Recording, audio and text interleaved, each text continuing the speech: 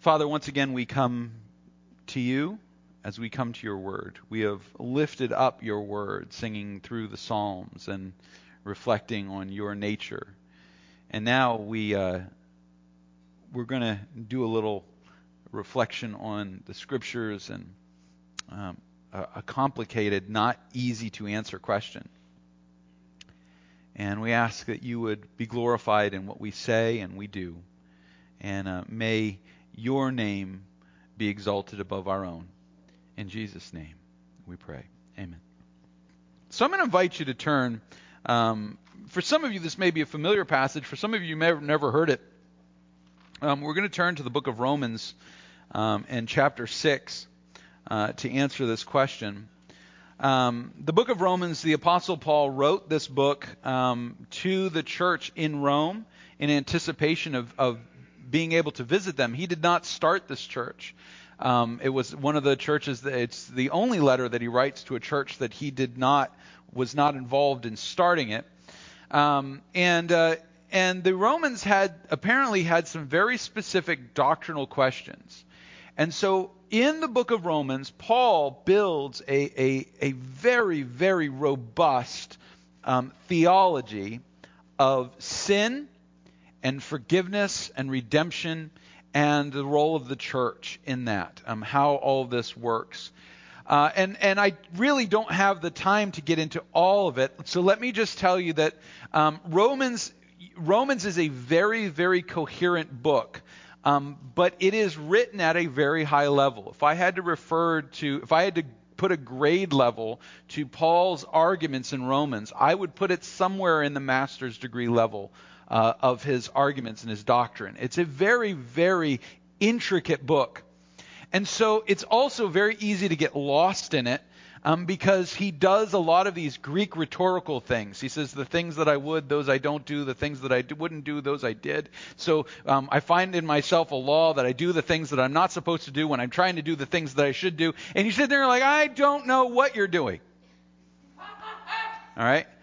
So I want to take a look at this passage, chapter 6, because I think Paul addresses the nature of this question, which the question is really, how far does grace go?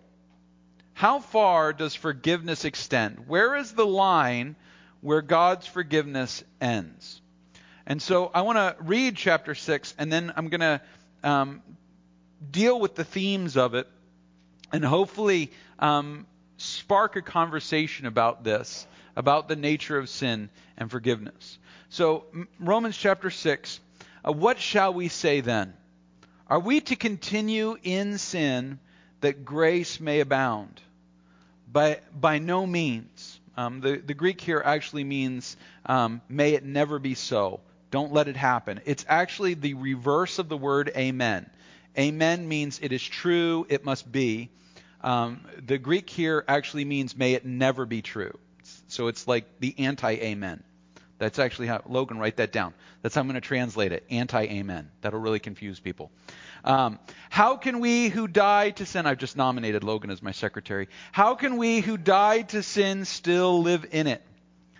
Do you not know that all of us who have been baptized into Christ Jesus were baptized into his death? We were buried, therefore, with him by baptism into death, in order that just as Christ was raised from the dead by the glory of the Father, we too might walk in newness of life. For if we have been united with him in a death like his, we shall certainly be united with him in a resurrection like his. We know that our old self, our old man, is actually what the Greek word is, was crucified with him in order that the body of sin might be brought to nothing, so that we should no longer be enslaved to sin. For one who has died has been set free from sin. Now, if we have died with Christ, we believe that we will also live with him. We know that Christ, being raised from the dead, will never die again. Death no longer has dominion over him. For the death he died to sin once for all, but the life he lives to God. So you also must consider yourselves dead to sin and alive to God in Christ Jesus. And if you're a person that marks your Bibles up, take that verse and circle, highlight, underline the phrase, in Christ Jesus. Because you are not dead to sin in your own ability or alive to God in your own ability. It is only in Christ Jesus. Let not sin, therefore, reign in your mortal body, to make you obey its passions. Do not present your members to sin as instruments for unrighteousness, but present yourselves to God as those who have been brought from death to life, and your members to God as instruments for righteousness. For sin will have no dominion over you, since you are not under law, but under grace.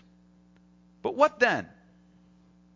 Are we to sin because we are not under law, but under grace? By no means.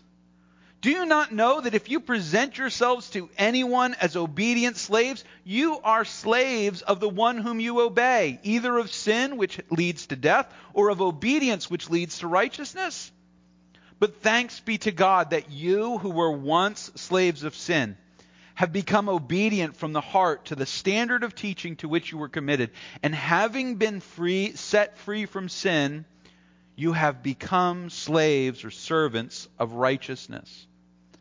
I am speaking in human terms because of your natural limitations. For just as you once presented your members as slaves to impurity and to lawlessness, leading to more lawlessness, so now present your members as slaves to righteousness, leading to sanctification. For when you were slaves of sin, you were free in regard to righteousness. You were loose, you were unbounded. But what fruit were you getting at the time from the things of which you are now ashamed? For the end of those things is death. But now that you have been set free from sin and have become servants or slaves of God, the fruit you get leads to sanctification, and its end eternal life.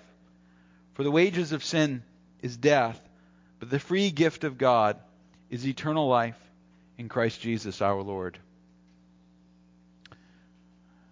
Now, if you're used to being in church, this next couple minutes may not be useful to you, but we come from all different places. I want to make sure we understand what we're talking about here.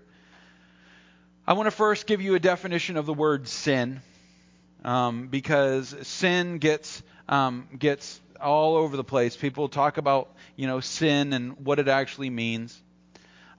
Sin. And I'm going to give you a very straightforward kind of theological. One of Ariel's roommates coined the term "air-explain." So I'm going to air-explain this because I always have these weird kind of definitions to things. So sin is anything twisted from its natural purpose to do something else. You say, no, sin is the bad things we do. Nope. Don't think of sin as a list of bad things that we can have a checklist. We go, just as long as we don't do these things, we don't sin. Sin is any time something that God created is twisted to serve a purpose other than the purpose He created it for. What is lying? It is taking words created by God to convey truth and twisting them. What is stealing? Stealing is taking things that God gave to someone else and giving them to myself. What is lust, envy, greed? It is looking at what God has given me and what God has given someone else and saying, I want their thing. What is sexual sin? Sexual sin is taking something that God gave us and twisting it for our own purposes. Anytime, so this is why you can't make lists of sin. You can't make an exhaustive list of everything that is sin. Because sin is anytime something God created is twisted to its own purposes. Twisted for Satan's purposes, my purposes, it doesn't matter. It's something that God created that's been twisted away from its purpose. Now, In Greek, the word hamartia, which is the word for sin, it means missing the mark. All right? You take a bow and you shoot it and the arrow doesn't hit the target. Hamartia. Sin. But ultimately, why did it miss the mark? Because it was named correctly. It was away from its intent. What is the purpose of an arrow that you shoot? It's to hit the target. So if it's not hitting the target. So this is a simple definition of sin. You say, and so this is when I talk to people about sin, and I say, well, and I jokingly talk about telling people, what are you doing that's sin? Well, people like to go down their list, right? They like to go down the 10 Commandments and go, well, I'm not doing this, I'm not doing this, I'm not doing this, therefore I must not be doing sin. Did you know that it can be a sin in your head to twist the purpose, to twist things so that they're to your advantage? You know that, all right, half the congregation may not want to listen to this. Did you know that not listening to everything your spouse says can be a sin? Because they're aiming words at your face. And they're ending at a force field that your mind has projected, and you're only hearing what you want to hear. That's a phrase. I get that from my wife. My wife is always talking, I miss your face. She says that in videos to her friends. And so I started to think of her talking to me as aiming words at my face. Now, I know that sounds like a weird thing, but my wife will tell you my posture usually when she is trying to talk to me, I'm usually... So I have to remind myself she is aiming words at my face.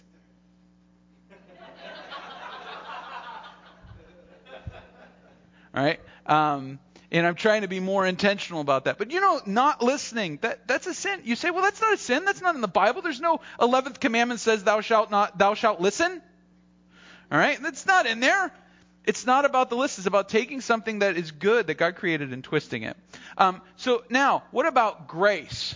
What does the word grace mean? I mean, we talk about, a figure skater's graceful. That was the most ungraceful thing you've ever seen, right?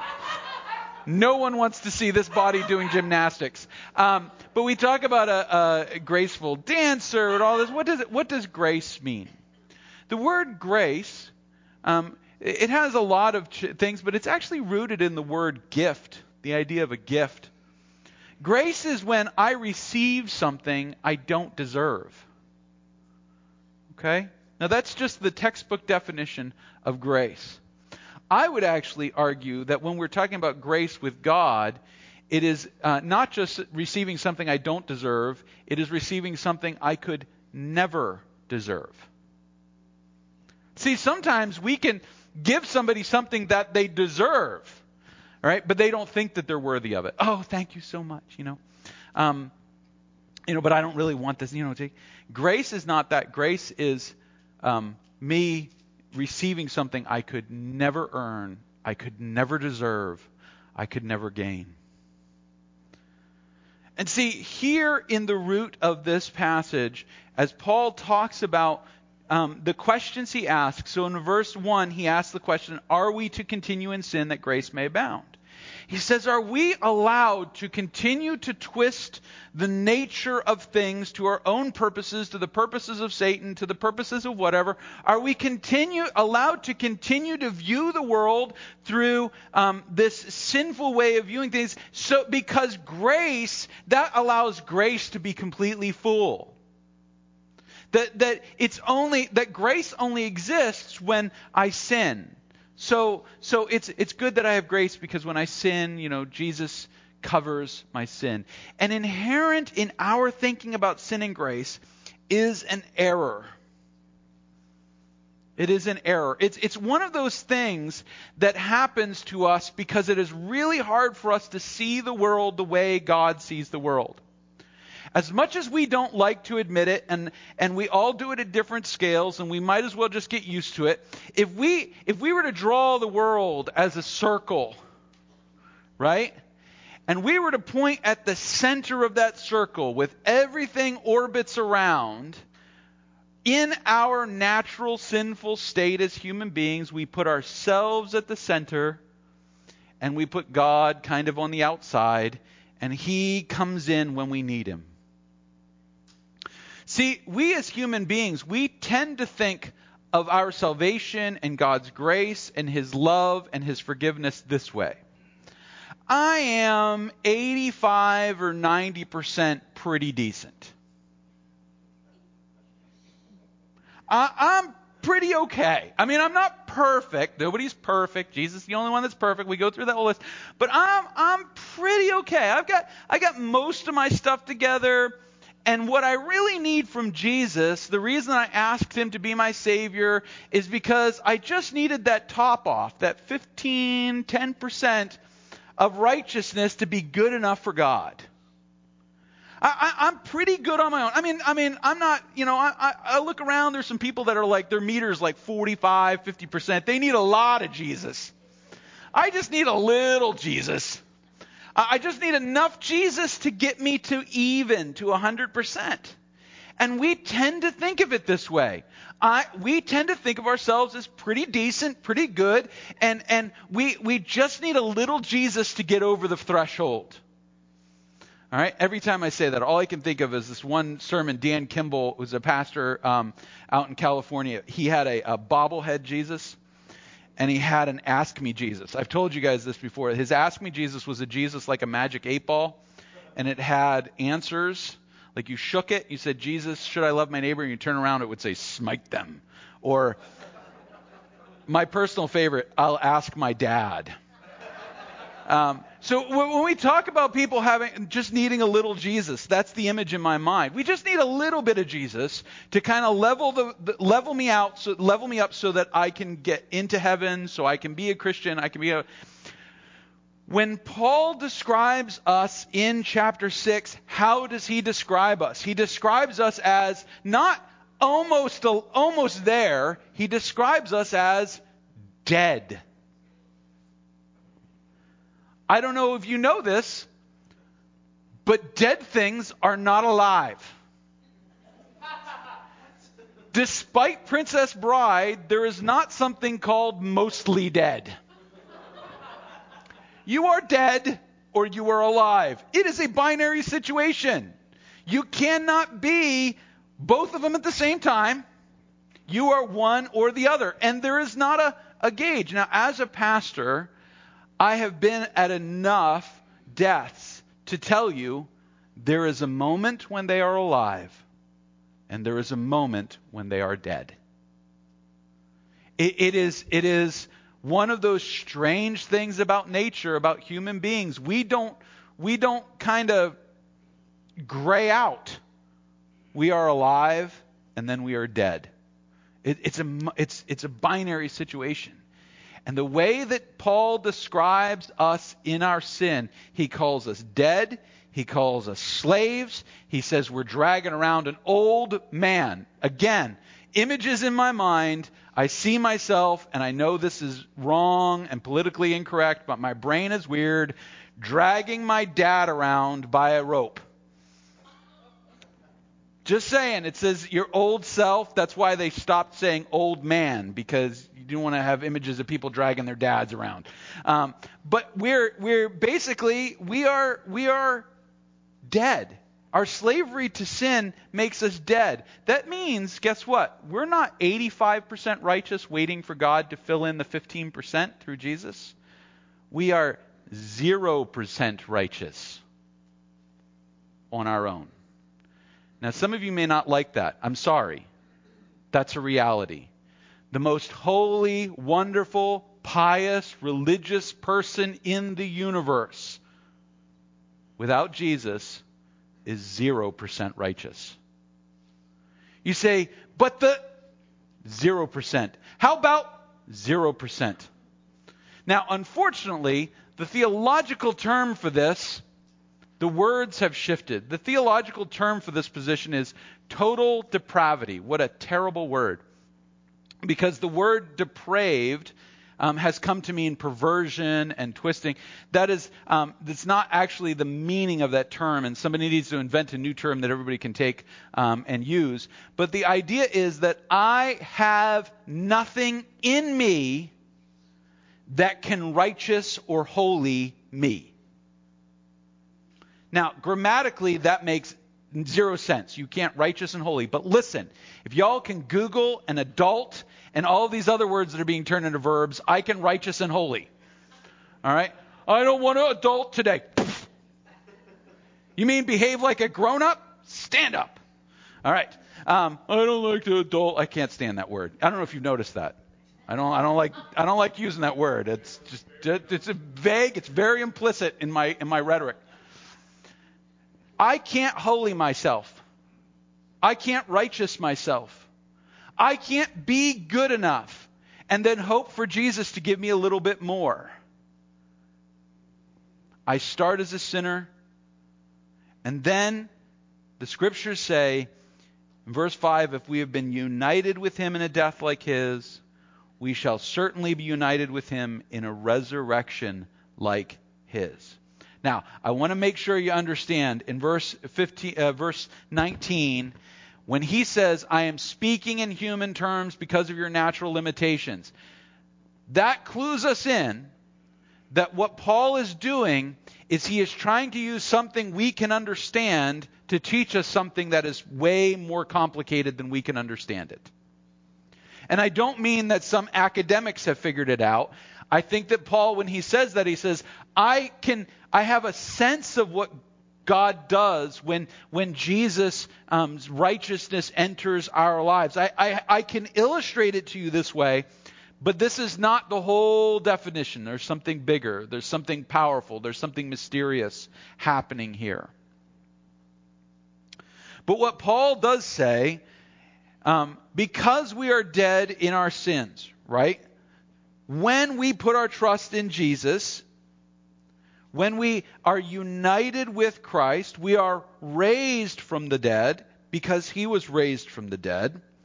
And we no longer are slaves to our death.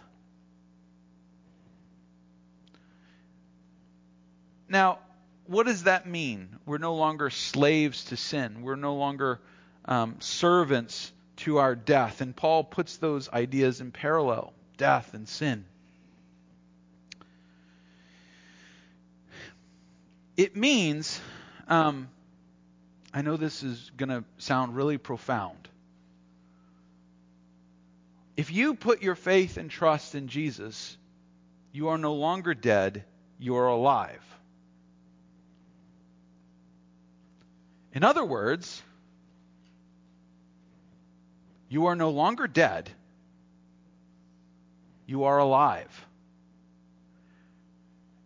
And living people should not act as if they are dead.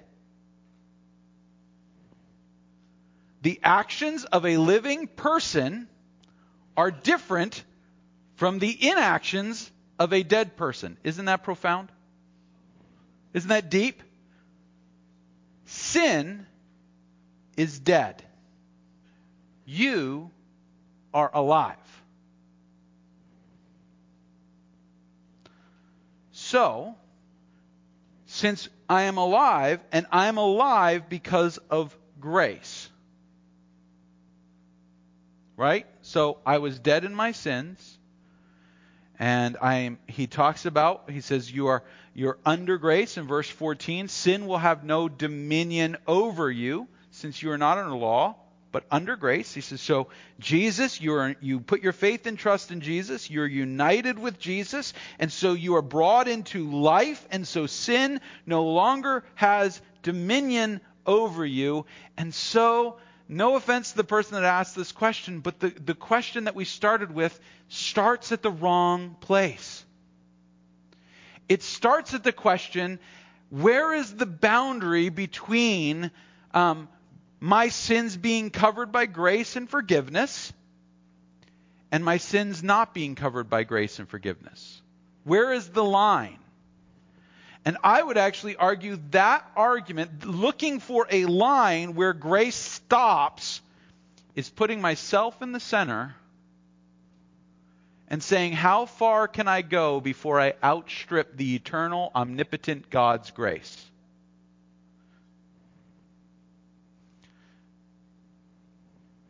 Now, the person that asked that question, they may put and I'm not saying the person that wrote the card. I'm saying the person who in practical terms goes, how much sin can somebody do before God no longer forgives their sin? That question fundamentally says, there is something in me that is mostly saved, that Jesus covers a little bit of me, but I could potentially outstrip Jesus' influence on me. Now, it's a good thing we can't outlove Jesus. When you put your faith and trust in Christ, Christ covered your sin. He forgave it. The Bible says he moved it as far as east is from the west. He cast it into the depths of the sea where no one can go and get it. And that doesn't mean all the sins up until that point. And then you got to work on it afterwards. But rather, you have been forgiven. But here's the deal. It is one thing for God to forgive me. It is another thing for me to accept his dominion of grace, his rule. That's why the Apostle Paul says in verse 13, do not present your members to sin as instruments for unrighteousness. Present yourselves to God. Now, here's where this image comes from. And I'm going to leave you with this. It's something the Romans would have understood. When a man in Rome could not pay his debts, when he could not feed his children, when he could not provide for his family, he would find a patron, he would find a rich man, and he would bring all that he is, his members, his family, his household, and he would go to that rich man and he would fall on his knees and he would say, I will be your slave. The greatest dishonor in the Roman world was not to be a slave, it was to be a poor man who could not feed your children, could not take care of yourself. And so you would go and you would find this patron and you would throw yourself before him and you would give him your life and the life of your children and the life of your wife. You would place them all under his power and dominion, and you would become his servants. You would become a part of his household. You would operate according to his rule. Under Roman law, he had the power of life and death over your family. He could sell your children to pay your debts. He could adopt your sons as his own. He couldn't divorce you from your wife. The Roman law had some provisions, but you were totally and completely a slave. Now here's the great thing. When you were a slave of sin, Paul says, you were dead. So Jesus died for you. Jesus went where no other Savior would go. He took death on himself. And then, whether you like this or not, I happen to be a fan. 3 days later, he simply stood up and said, death has no control, no dominion, no power over me. And you were slaves to death, and now you're mine. So present your members to me. Come and serve me. Give me everything. I can take all of you, all of your sin, all of your brokenness, not the 85% that you think is pretty good. I am willing to take the most debased parts of you, everything about you. I take you into my household and I make you part of my thing. You're under my dominion. You're under my power. You're under my grace. And under that, you just keep presenting yourself to me, and I will keep transforming you. I will keep renewing you. I will keep forgiving you. I will keep empowering you. You will be mine. And we as Christians have a hard time accepting that it's not my sin that defines my relationship to Christ. It is His grace that defines my relationship to Him. And we stumble and we fall and we get on our knees and we go, God, did I go too far this time? And He says, well, stop sinning, but get up and keep learning. Keep growing. Keep becoming better at being a Christian. Keep presenting yourself to me. Keep loving. Keep devoting yourself. Keep emptying yourself of ego and desire. Keep identifying the things that you have twisted in your life and retwist them, because I'm now your owner and I'm never going to let you go.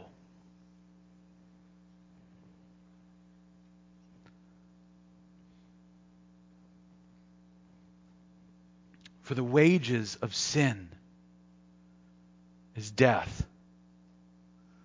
You serve sin, the only thing you get, twisting and brokenness. You say, but it feels so good. But it's broken and it's wrong. The part that feels good is broken and wrong. How many of you ever had one of those friends that like to put their fingers in the candles? Like, I just looked at him. I'm like, there's something wrong with you. You're not supposed to do this. Like, I don't even feel it. You should see a doctor. If you can't feel a candle on your fingers, you've got neuropathy, which is rough on a 13-year-old. You should probably go get that treated. I used to, I do martial arts, and people are like, yeah, that didn't even faze me. I'm like, are your nerves broken? Because you got hit pretty hard. I mean, not, like, I kicked these boards. I mean, I don't do a martial art that kicks boards because I don't think I'm ever going to get attacked by pine. Like, oh, it's so impressive. You jumped 45 feet in the air and kicked a board. I'm like, why? Anyway. The parts of us that love sin, they love sin because they don't know what it means to be alive. Those things need to be renewed. We need to present those things to Him.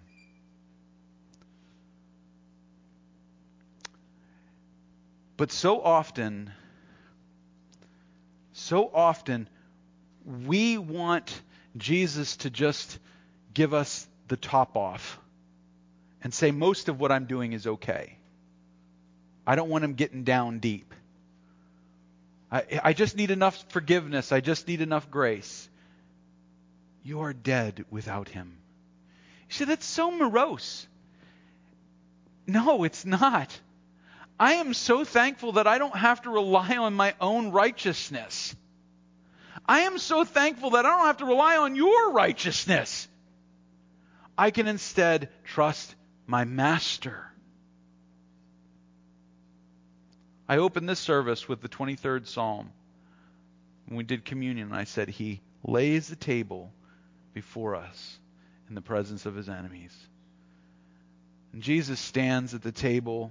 We who have presented ourselves to Him, we sit at His table, and He stands behind us and He says, these are mine. And all we have to do is be willing to admit that to ourselves and to Him. I'm His. You say, how far do I push forgiveness? Stop asking that question. Start accepting, how deep can He change me? Would you join me in a word of prayer?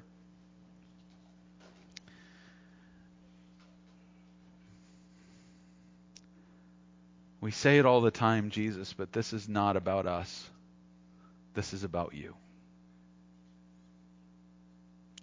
We judge ourselves, we judge others, we have standards and basis, and we drive and we push. But ultimately, all holiness, all righteousness comes from you. We try to live on the edge of your forgiveness. Help us to present all of us so that it penetrates to the depths of our being. And Father, for those here who are still exploring, Lord, may your Spirit be at work in their hearts and their lives, that they might come to a place where faith is enough. And they say, Jesus, I'm going to follow you. I'm going to present myself to you. Heavenly Father, may your grace, which is all pervasive, fill our lives. Forgive our sins, transform our desires. Help us to always rest in the reality that you are our master. And not our sins, not our brokenness, not our own self-judgment, not our own guilt, not our own passions, but you. We pray this, Jesus, by your name, in your Holy Spirit, to your Father. Amen.